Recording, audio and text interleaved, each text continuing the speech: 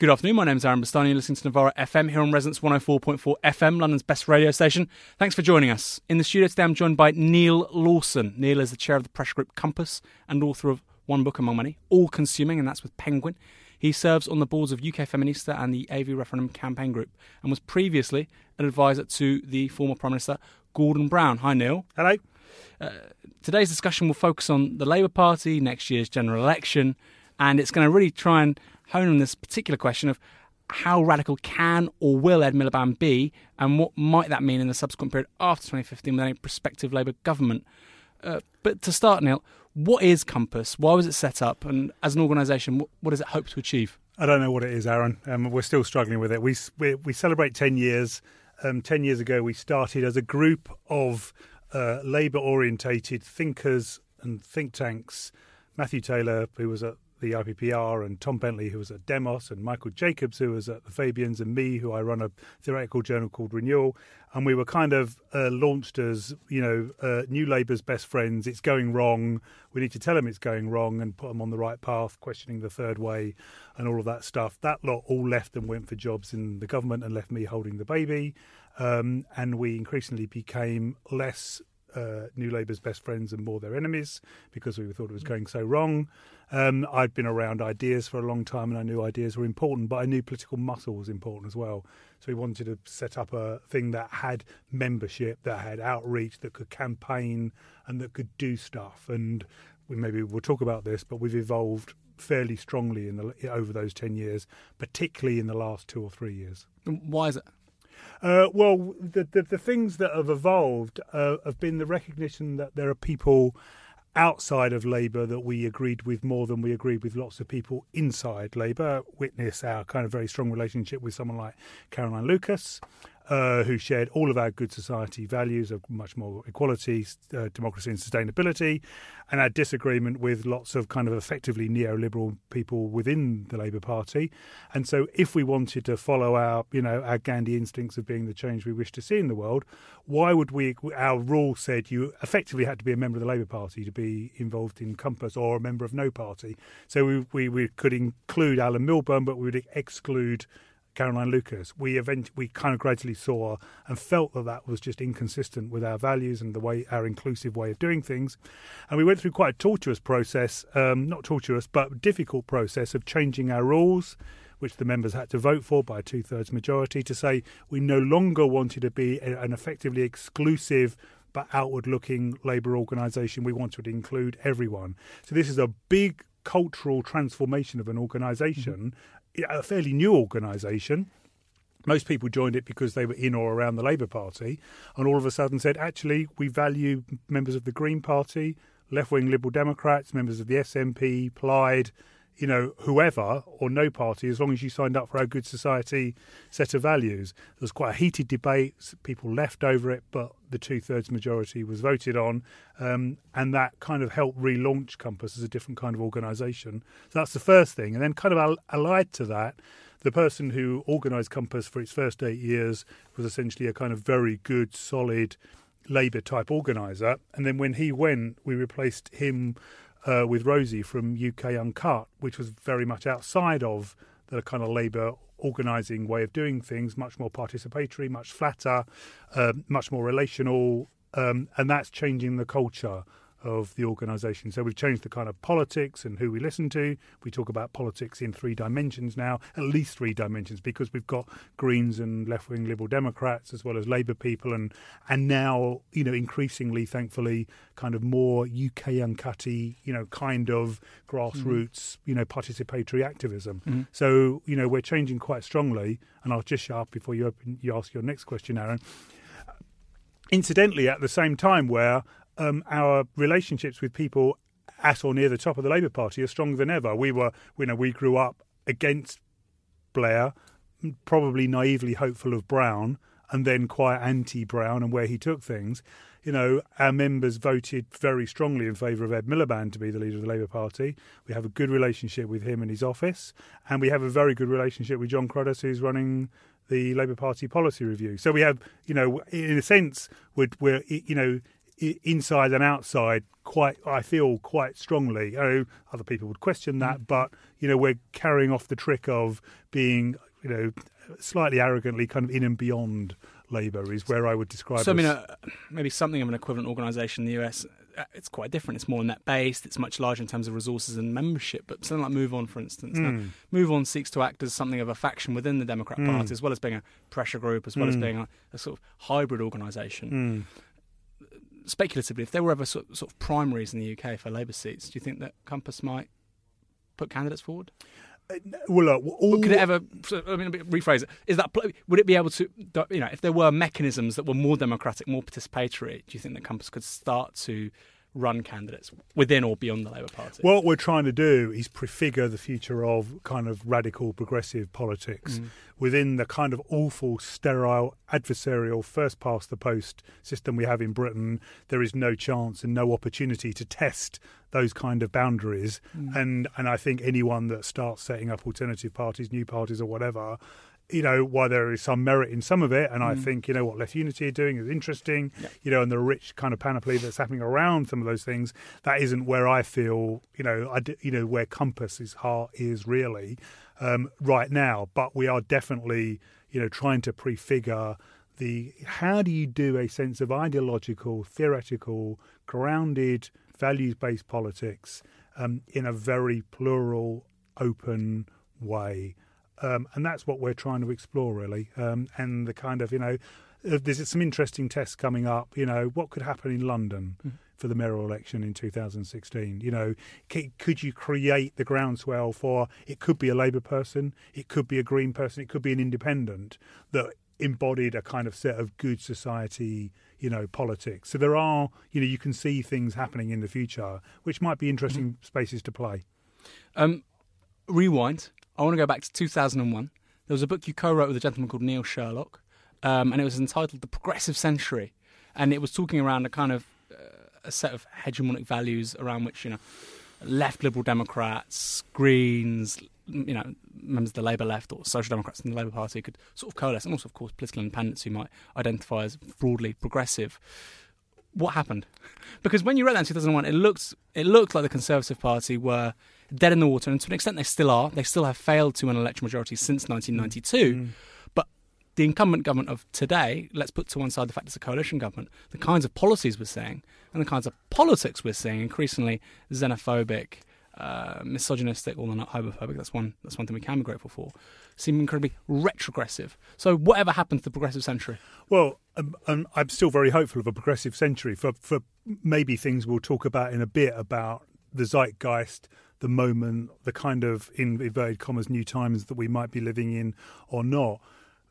What happened with that story was that there was, ongoing conversations between Blair and Ashdown. There was, quite a number of people robbing Cook, then Charlie Kennedy. There was a kind of leadership backdrop that kind of regretted the split in the kind of, I would say, kind of progressive forces in British politics going, way, way, way back when the Labour Party was founded. And if I were to put a political label on myself, it would be something like a kind of, liberal socialist. And I regret that split. I think someone, I can't remember who, said that social democracy is organised liberalism. And I think that's about right. And we were trying to explore what the values base was for a kind of social liberalism, liberal socialism, call it what you will. There were some prospects at the top of our parties for that to have taken off, and that was still an option up until 2010 general election, where for the first time in a long time we've got a hung parliament. There things could have happened, and the reason that they didn't happen in a kind of centre-left direction and it didn't go in a centre-left direction, went in a centre-right direction, was an awful lot about what had happened in the Liberal Democrat Party in terms of the Orange Bookers, and an awful lot in the Labour Party about just the kind of rancid, arid tribalism of only Labour. We would rather be in the wilderness forevermore than ever talk or deal with anyone from any other party. Yeah. And even now you get that, why did you ever advocate tactical voting in 2010? Liberal Democrats are the same as, Conservatives.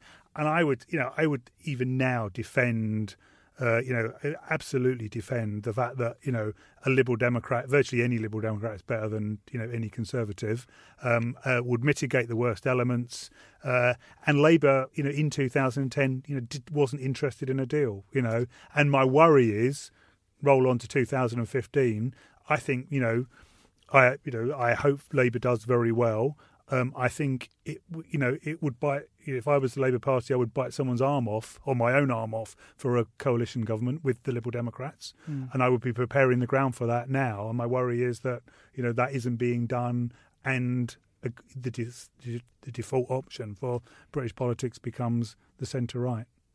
We'll return to that terrain of post 2015 because I think that's really, really crucial. I mean, one of the interesting facts that came out of the budget last week was that 90% of deficit reduction after 2015 is going to have to come from public sector cuts. So that intensity, that ratio of tax increases to public sector cuts is ginormous. I mean, a lot of talk, of course, around the budget was around the deficit being reduced and so on, but we know that year on year the budget has barely been touched.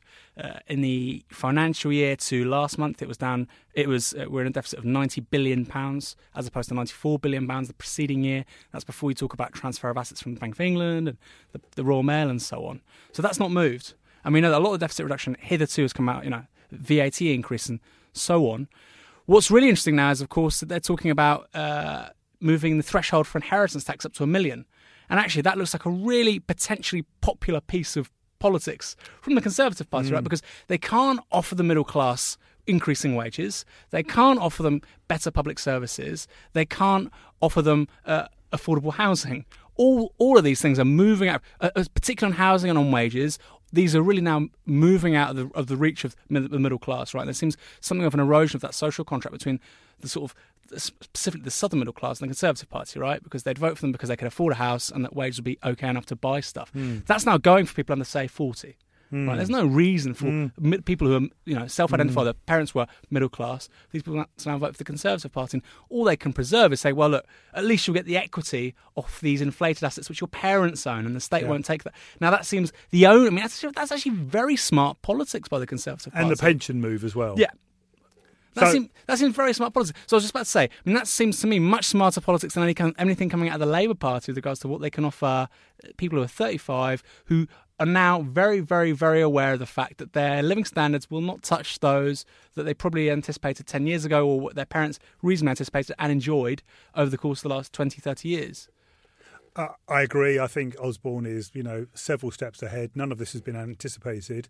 And Labour is, hitting and hoping that the living standards thing, so some vague stuff about living wage and something about, cutting down on energy, bills, rail fares, etc. I don't think is going to cut the mustard. Some of us laugh about, free money. There isn't any free money, and I don't think it's much of an electoral strategy. Having said that, the really difficult thing is to change the frame of debate to say that the good life and the good society isn't about really those things at all. I mean, that's the real challenge for progressives, to come up with a more imaginative way of living than just a bigger house, more money, a faster car, more holidays, clothes you can't wear, books you don't read, music you don't listen to, etc. The Galbraith said there are many good definitions of the good life. The treadmill isn't one of them. This is the fundamental problem of the crisis of social democracy, which is not just UK based. There is not a successful social democratic project anywhere in the world, and there are structural reasons for that.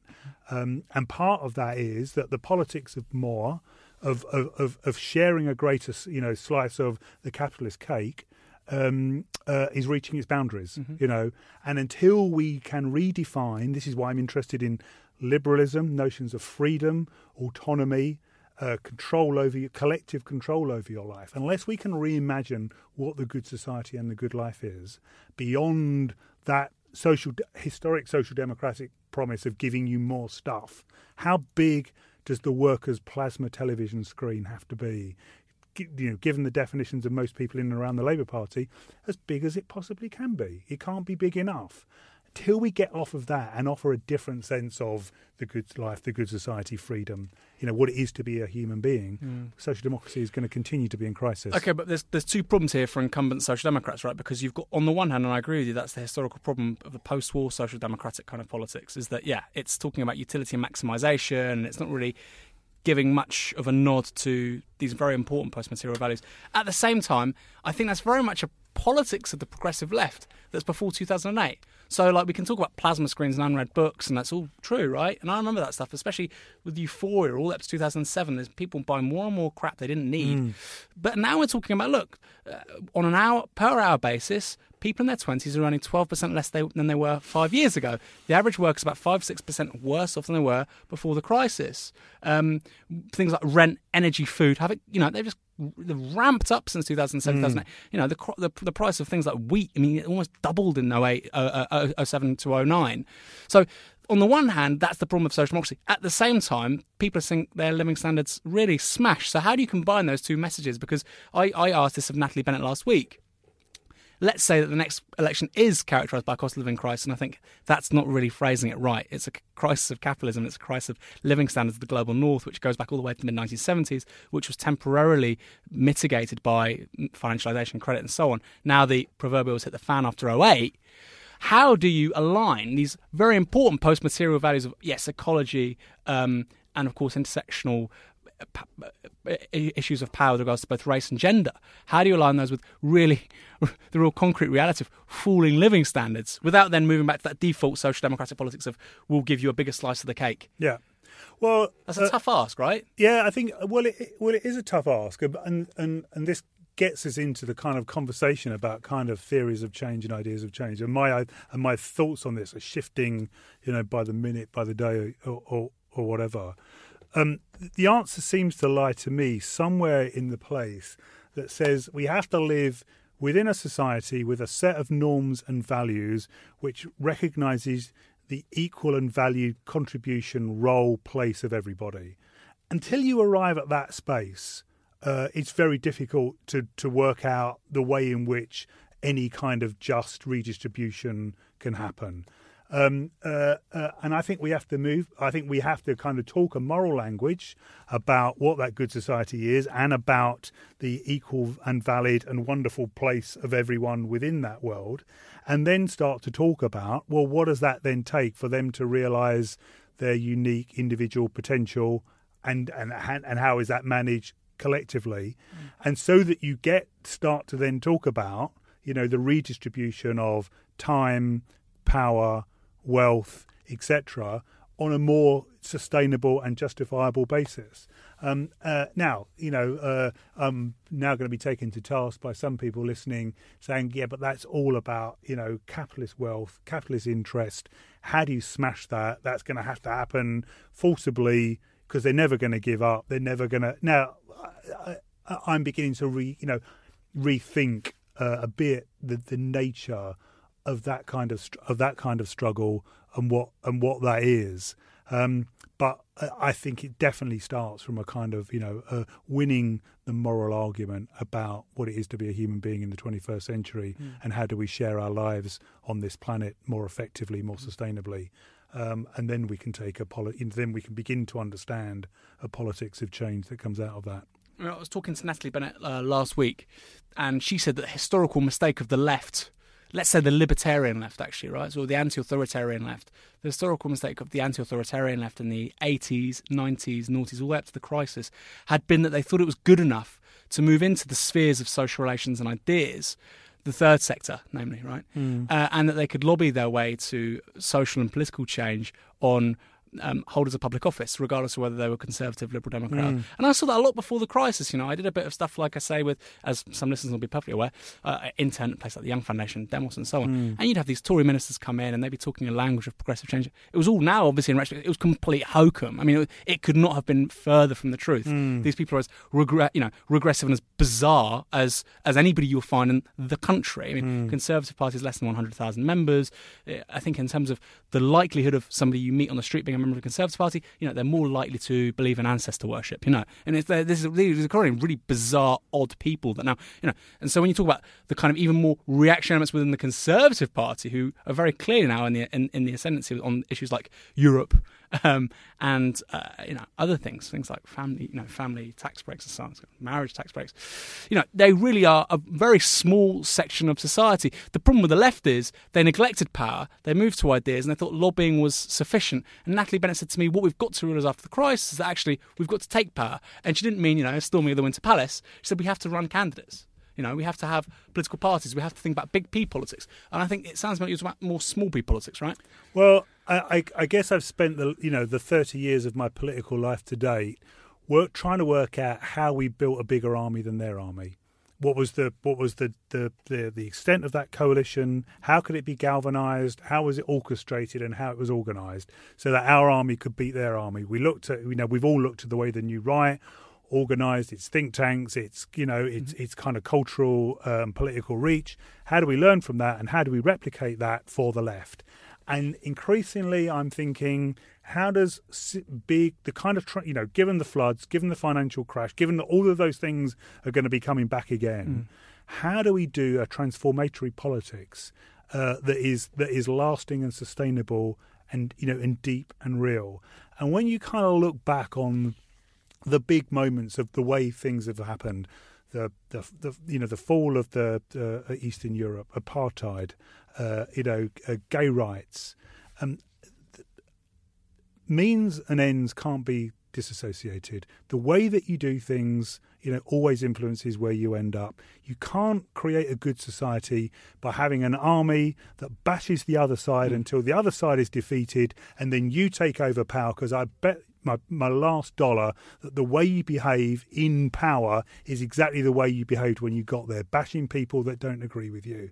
And somehow we have to have a way of doing politics which prefigures the world that we want to be in. And this is going to sound really hippie and really soppy, and people are going to kind of accuse me of sitting around the campsite and we'll all sing Kumbaya and the world will be a lot better.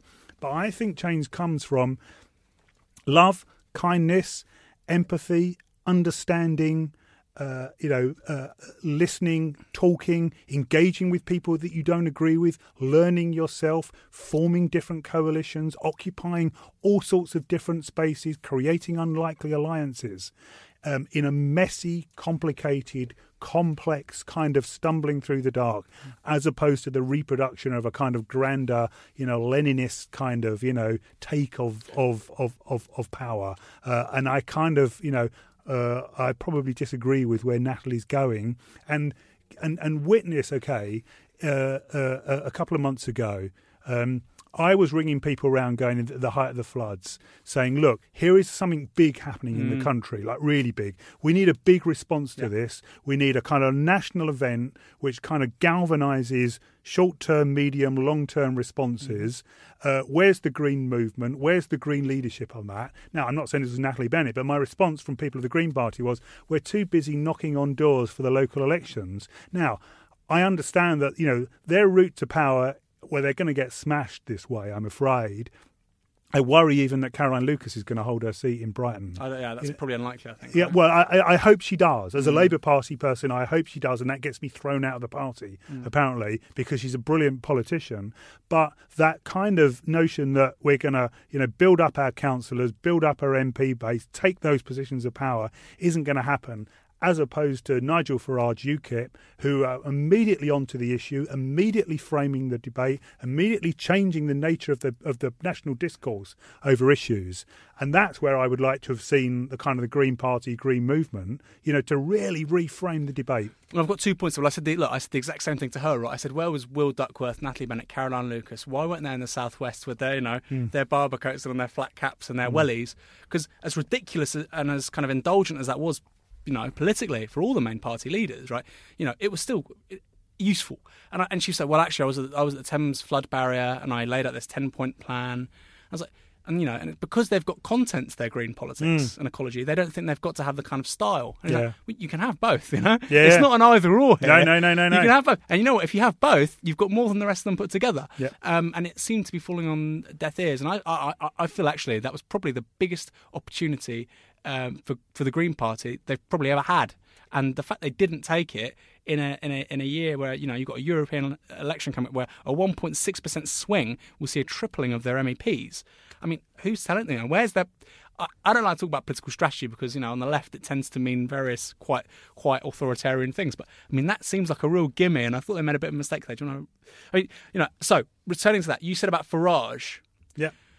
Means and ends. Well, there's a bit of a contradiction here because you're saying that means have to be ends. That's not the case with UKIP. Farage is unscrupulously political in so much as his logic is entirely ends based. He'll say what he has to say in order to help further UKIP's grand objectives, which is of course Euro exit, EU exit.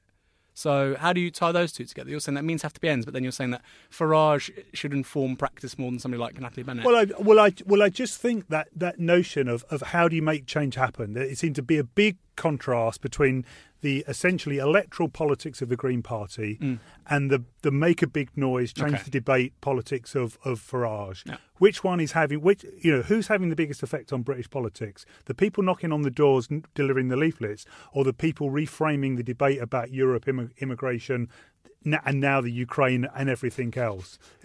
I think I know which one is gone from 0 members to 20, 30,000 members, and the other one that's just just bobbing along, not fashioning very much at all. But I'm afraid. Yeah, but with UKIP, and this is like deviation, but I think it's important. With UKIP, you have to. I mean, for me, I think of course UKIP's important.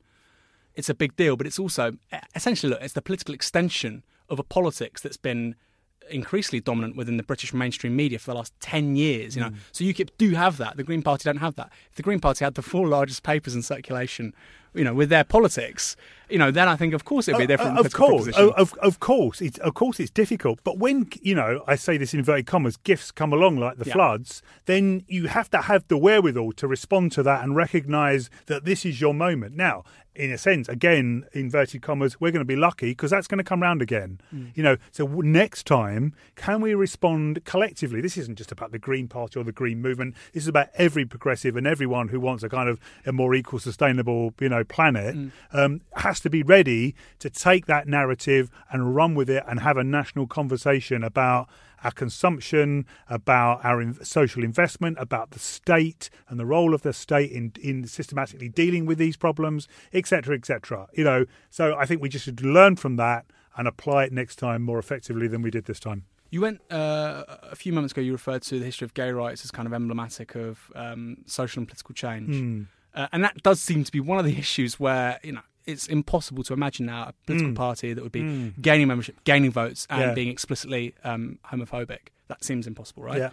But also at the same time, look, the gay movement, the Stonewall, things like the Stonewall riots and so on, seem to have been written out of that history. And the contentious, antagonistic nature of the gay rights movement of the 60s, 70s, 80s seems to have been somewhat erased when we talk about this movement that's entirely placid, peaceful, where ends and means were the same thing, because that's not really true of the gay movement, is it? I mean, it was never like that. I mean, social movements aren't like that. They can be, but they're often a kind of collage of varying tactics, strategies, ideas, politics, aren't they?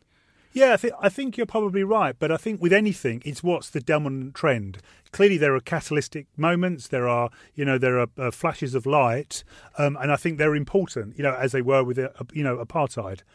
So I'm not underplaying those. I'm just saying what's the dominant, driving, overwhelming kind of force which changes things, and that's much as about conversations across the back fence in the garden, and the way we behave in work, in our communities, on the buses, and everywhere else. The role of culture, of a whole load of things which make big sustainable transformations happen, and clearly it's a mixed bag, but actually the thing that keeps propelling it and moving it tends to be a more relational, conversational, everyday revolution, as opposed to a kind of, it certainly isn't about political parties now thinking they can inhabit the state and pull the levers and instigate gay rights, stop the floods or whatever else. The world is now so complicated and change is so complex that we're going to have to come up with an equally complex way of dealing with it. So it sounds to me almost like you're saying that people interested in social change in the 21st century will have it'd be more useful to look back at the 19th and the 20th centuries in so much as historical traditions of syndicalism, social movementism are more fertile grounds than the 20th century industrial sort of big trade unions, top-down political parties. The 20th century was the century of the centre, the century of the hierarchy, of Fordism, of big government, of big unions and big corporations. And that's the other problem of social democracy. It's a creature of that age. How do you inhabit those big institutions, pull levers and do things to people? All of that is now unwinding as the world becomes flatter, as centripetal forces replace centrifugal forces, and we live in a much more complicated, plural world, which, social democratic parties just are not geared up to kind of live in. They're tribal, they're singular, they are, they want to be the only dominant force, that everyone must, be satellites around their planet. And that doesn't work anymore. The Soviet Union's dead. The trade union operation is no longer the strength it was. There is nothing, there is nothing morally and organisationally underpinning these parties, and that's why they're crashing and burning everywhere. Now, how do we take those historic values and go back and learn, as you were suggesting, some of those stuff from before that kind of centralising century, and apply those to a social media, internet, etc., many-to-many, peer-to-peer world that we're in now, and crucially, have a story and a narrative about the future. The left always does well when it has a sense of what the future is and why its values are, a key part of that future, driving it, being part of it. And we haven't had that for a long time. Blair and New Labour tried it a bit, but it was pretty phony. But now I think there's prospects for us to align our values of equality and democracy alongside what you can see as discernible, future trends. Something I've liked to talk about a number of times is a kind of secular crisis of centre-left parties. I mean, you've touched upon this several times already in the show, and we're not even halfway through. You're listening to Novara FM on Resonance 104.4 FM London. Is the secular crisis of centre-left parties, and that's not just in the UK, right? That's that's PASOK in Greece. I mean, there's no more kind of intensely rapid decline than that of PASOK in Greece over the last several years. I think opinion polls show them like 6 or 7% these days. That was a party of government until 4 years ago under Papandreou. Likewise with the socialists in Spain, the PSOE. The Parti Socialiste in France looks in big trouble. Even the Scandinavian social democratic parties look in big, big trouble. So there's that secular crisis of centre-left parties. And I think what's interesting is that these parties were umbrella organisations for actually quite a wide-ranging number of voices in politics in the second half of the 20th century, right? They're in big trouble. But also at the same time, so is the centre-right, If you look at the big party of the centre-right, even the CDU, Europe's most powerful kind of successful political party right now, its membership is in decline. I mean, it's going down over the long term. The long-term trend of memberships of all these organisations is in decline. The Conservative Party, 3 million members in the 1950s, maybe as few as a little less than one. I think it's a gimme there. They're less than 100,000 these days. Perhaps even considerably less than 100,000. Average age of that membership is well over in excess of 65, I believe. Somebody told me 74. That can't be possible. But it's getting on, right? So the centre right has a big problem as well. And if you look at, for instance, Spain, you've got this Vox party. They're now moving the Partido Popular drastically to the right to shore up their core vote. UKIP's doing something very similar in this country. Yeah. You've got the same thing with the Front National in France. Similar organisations actually also in Germany and, of course, Greece with the Golden Dawn. That's different because they're not neo-fascists, they're just fascists. So the centre-right, the centre-left both have these problems. Centre-right, however, is being sort of drastically dragged to the further right because of political formations. But you're saying the answer for the left is not to imitate that, but to do something else. So why is that? Well, what you're describing is a crisis of representative democracy. So this isn't just which then plays out in a crisis of party politics and all the kind of Westminster or their equivalent structures and cultures in other capital cities. And this is all part of the unwinding of, say, of this century of the centre, of the hierarchy, of a world of deference. All of that is unwinding into a kind of complex, plural, dispersed, networked kind of world. And it is affecting both parties of the left and the right. But the problem for the left is that the left needs a political organisation. The right is always in power, whether they're in office or not. That can help clearly, but they've always got the media, the corporations, the culture. Particularly I would say the consumer culture on their side, which is driving them along. It's much better for them if they hold office as well. But when when the left is out of office, because we don't have that. At the moment, we haven't had that kind of wider infrastructure, then we're so much weaker. And you're right that the parties, Social Democrat, Labour parties in the past, were broad coalitions of environmentalists, people who wanted peace, feminists, trade unionists, intellectuals, Christian socialists, etc., etc. As those parties became less effective, hollowed out, because as they became weaker as organisations, the centre had to control more. We saw that with New Labour. How do you just dig deeper with the same model? You have to have the discipline as you become weaker as an entity to try and crank up the machine more effectively. And all the people with a view and a say about different things and a kind of that richness clearly got driven out because you had to have the control freak, Millbank tendency, everyone, towing the line, etc., etc., which then just accelerated the process of all of that richness and complexity leaving it. And so it becomes more and more hollowed out. So we have a big crisis of representative democracy. We have a crisis of social democracy in particular, and that's why we have to prefigure different ways of organising different cultures and different processes. Well, I mean, we've been talking about this for the last sort of 20 minutes, so perhaps it's a good time to sort of segue into what I'd like to talk about, which was this piece you wrote recently with Uffe Elbæk. Is that right? Is that his name? A Danish MP? Or? Yeah, he's just set up the Alternative. It's called the Alternative, which is a new political party in Denmark. This is so Borgen. It's off the Richter scale. He even wears the jumpers. He was a member of the Social Liberal Party and was the Minister of Culture in Denmark. But he feels all of this kind of tension of old political parties, and he's trying to find new political formations. So you wrote this piece, you co-wrote it, you co-authored it together. Technology has created a flat earth where we can participate as equals, and I'm just going to quote, humankind is going through one of its rare but profound paradigm shifts, and, as ever, it's driven by technology. From the Stone Age to the Iron Age, from farming to Fordism, how we make and do things has always affected how society operates. So it sounds to me quickly like you guys are technological determinists, because you're basically saying that technology defines society and culture, or is it mutually reinforcing? Well, I think to paraphrase Marx, we make history but not in conditions of our own choosing. We are political agents, we can act, we can do things, but the context within which we do them defines the parameters of what is possible. So that doesn't make us determinists, but it does say that the technology, from the railways to the telegrams, to the telephones, to the internet, to the social media, always has an effect on what we can do and how we operate. I think that's, obviously the case.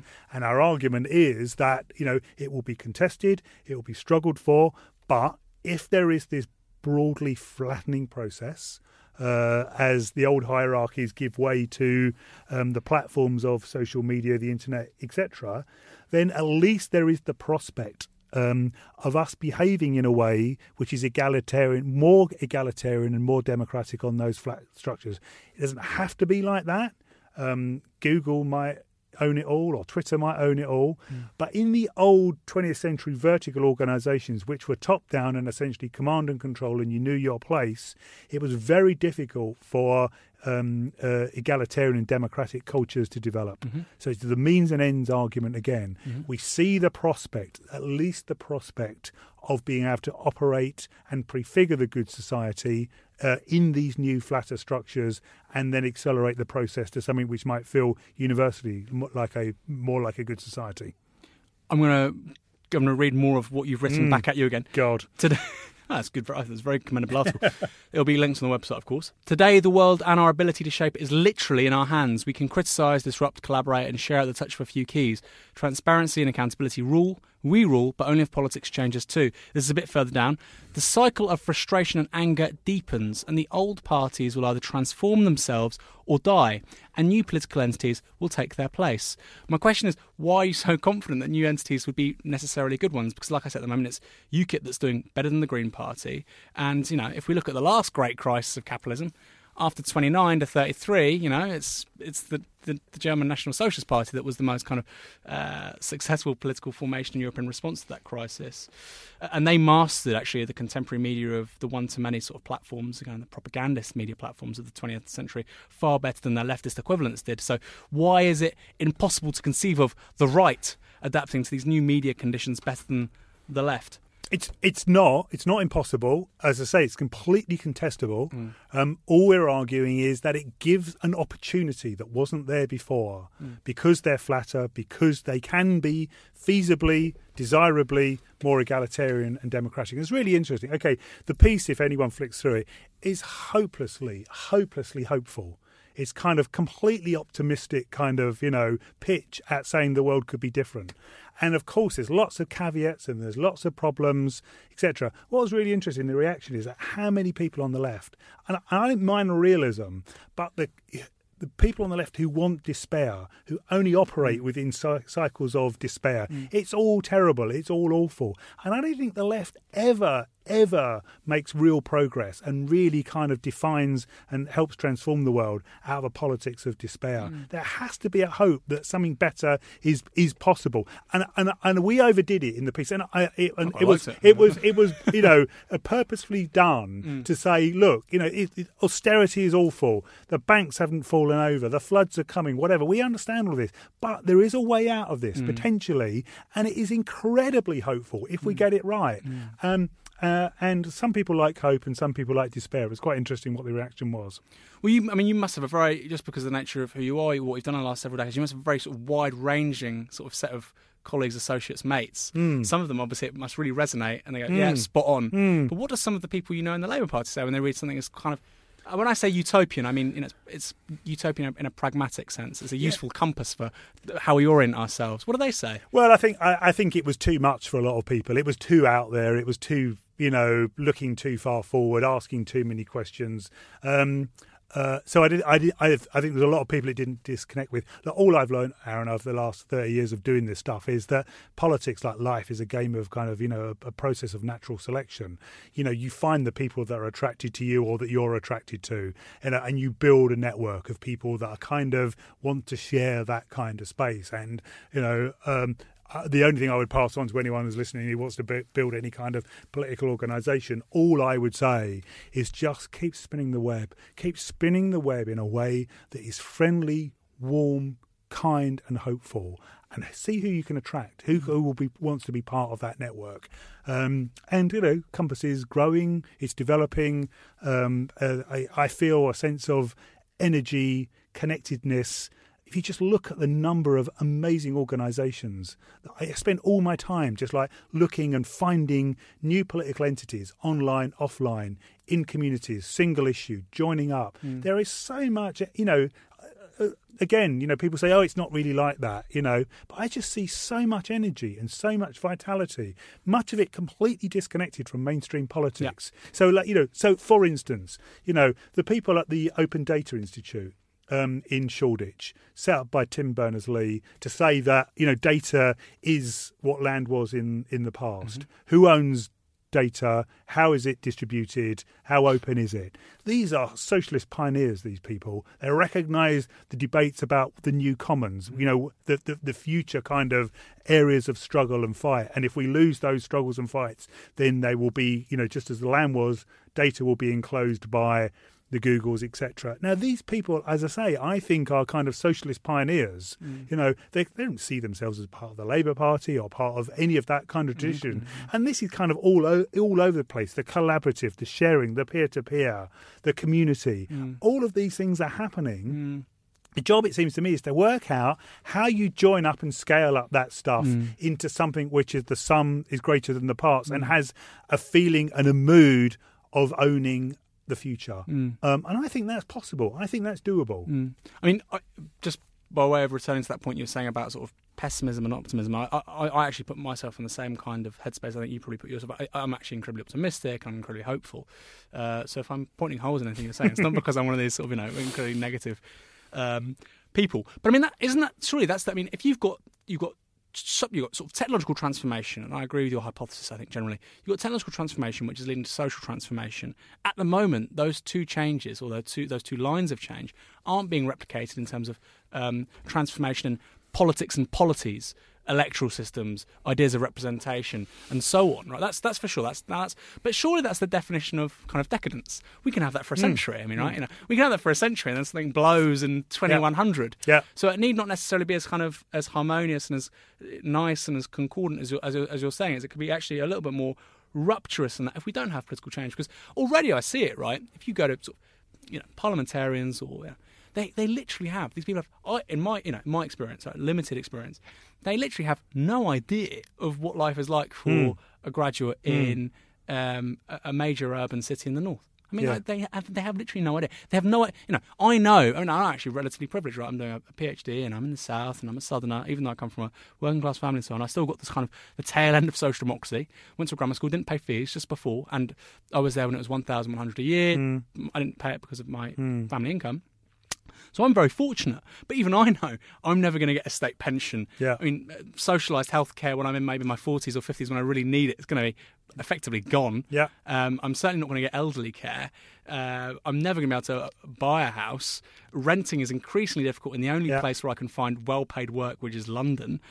So I really question to what extent do they understand already, how broad swathes of society have moved beyond like sort of this kind of ethereal politics of Westminster. I think maybe this is where we disagree. I think that can carry on for a very long time, and that is the definition of decadence. If you think about Ottoman Turkey or something, you could have this kind of like ruling elite. It's already happened. Look at the north. Labour in these by-elections now, they're winning on sort of like 30% turnouts, and they're saying, "Hey, look at us, we've done so great." It's like this is an absolute slap in the face to anybody that has any faith in democratic politics. And yet they're sort of like jumping on chairs and blowing the whistle. So what you're saying is that we don't know, that we live, hopefully we live, as Gramsci would describe, in the interregnum. The old is not dead, the new is not yet born. There's some pretty horrible morbid symptoms that are arising within that interregnum. And the truth is that we don't know how long that's going to go on for. But if you were walking around, I can't remember what the exact date was, but if you were walking around Berlin, one morning in November 1989, would you have said the wall was going to fall that night?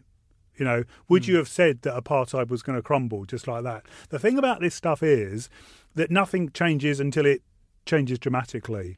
And and all we can do is move the wheel along, develop the ideas, develop the thinking, develop the organisation, the networks, the coalitions, so that when the floods happen or the crash, the financial crash happens or whatever it is, or the coalition could be formed or, after an election or whatever else, that we have the wherewithal to kind of make the most of the opportunity. And we can't see around all the corners because there's too many corners to look around and we don't know how long it's going to take. Let's just keep moving the wheel along. It's one of the reasons why we called the organisation Compass, was because the most important thing is it's to head in the right direction, and perseverance is the biggest thing that you can have.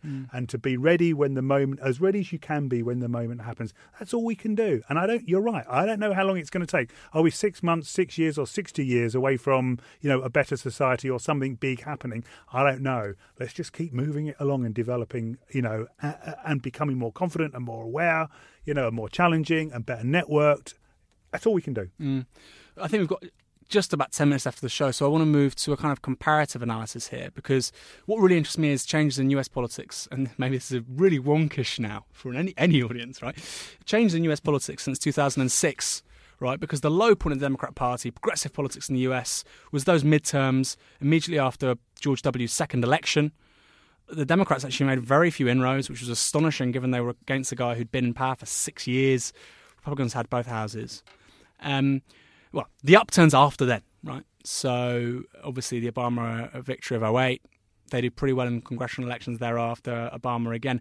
But the broader story is this: changes in attitudes on same-sex marriage, narcotics use, primarily for medical purposes, on immigration, on issues around income inequality. Social attitudes have transformed in the US in the space of the last 10 years. Politics is no longer being dictated by Reagan's moral majority, but there's a leftward trend going on here. And the question is, how far left does it go? I was listening to Bill de Blasio's State of the City address a couple of weeks ago. If you told me this guy sort of in 2005 would be the mayor of New York in 2014, I would have laughed at you. You know, and I think actually there's a lot further left to go, left of the Democrat Party for sure, right? But if you look at the organisations in the US that have, I think, broadly helped cultivate that ecology, things like from the Daily Kos to Move On to Blue State Digital to Echo Ditto, you've got consultancies, you've got think tanks, you've got social movement organisations, single issue advocacy organisations, the lot. And that seems to have really done the job in actually shifting politics left in the US. It's really working, really effectively. Precise the kind of strategies you're talking about, which in some measure imitate that of the New Right in the 70s. Why isn't the same happening over here? Well, I'm not sure it's not. You know, we've got, you know, Compass is doing it a bit. We run a thing called the Progressive Alliance. Coming out of NEF, you've got this really interesting Neon group, New Economic Organising Network, really vibrant group of people. I went to one of their socials the other night, and I just walked in and thought it was going to be, you know, 2 people and a dog and half a pint of bitter. The room was just packed with young, energetic, thoughtful, reframing, transformative, you know, people. You've got 38 Degrees. Now, I think they come from a lot of flack from a lot of people, but I think they do a great job. You know, they do it. You know, you've got that. You've got the transition town people. You've got the kind of, you know, the community organising people. There are so many different things going on in different places, and I think it's beginning to bubble up, you know, quite nicely. We need to develop it, we need to join it up, we need to scale it up, but there's so much energy out there. But what's interesting is, like I say, in the US, that's fed into, because of the primary system, because there's a federal system of government over there rather than a unitary state, with the exception, of course, of devolution in Scotland. But for England as a unitary state, that seems to have bled into institutional politics. Over here, that's not happening, for better or worse, right? Because the political opportunity structure within the institutions is far more amenable, far more permeable to these things, which I agree also happen here. But here the institutions don't seem so willing to absorb them. Or capable of absorbing them. The Labour Party can't, surely. Well, I don't know yet. You know, it's just really interesting watching, you know, from Climate Camp to Occupy to Uncut, how those people are now, you know, moving into the more established places and taking their policies and practices with them. That's interesting. There will be a crop of Labour MPs selected at the next election who will have a much better sense of the kind of conversation we've been having and the politics of the listeners. Now, that won't be, you know, 50 of them, but it might be 10 or so. There are people in the Labour Party, like I would say John Cruddas and Lisa Nandy in particular, that get a very strong sense of what this kind of politics is. We've got the wonderful experience of Scotland going on, the vibrancy of debate there. You've got kind of the Welsh Labour Party, you know, moving a bit to the left because of the pressure of Plaid. You know, they've got some interesting councils doing some interesting things. I mean, not good enough, but some, you know, Manchester, quite vibrant, Nottingham, Liverpool, Newcastle, you know, they're beginning to get their act together in quite interesting ways. So, you know, I don't think we should be overly hopeful of that stuff. But there's some movement, and we should just keep on building the pressure, the examples, the practice, the policy, the joining up, the networking. We just have to keep doing it. Do you not think, I mean, this is the final point, we've got just maybe 3 minutes left. Do you not think that the concern is for many, that if you look at something like Charter 88, right, they came up with loads of great policies which New Labour absorbed. Some of them they actually, you know, things like freedom of information. Many of them they did. Yeah, freedom of information is one that actually, for better, they're there, and thank God, you know, even though it's one of Tony Blair's great regrets that he introduced the freedom of information bill. But is your concern that the best people get involved in things like Charter 88, and then it's the kind of unscrupulous, sort of mendacious operators like Blair who then rise to the top of the Labour Party or the Lib Dems or whatever it is and instrumentalise all of those? Yeah, but that can't happen again. Well, you know, you won't get a Blair again. It can't happen because everyone's too wise to it. Everyone's too aware. And what we have to look... Do you think that's an extension of technology? Do you think there's too much I think it's part of that. It's a great revealing process, and people just seen it and watched it. They're not going to see it and watch it again. They're wise to it. It isn't just the technology. So we need a new kind of leadership. We need a 21st century leadership which is humble, platform building, capacity building, enabling, and people kind of know that. They get that. They see through all of the kind of, you know, the leading politicians.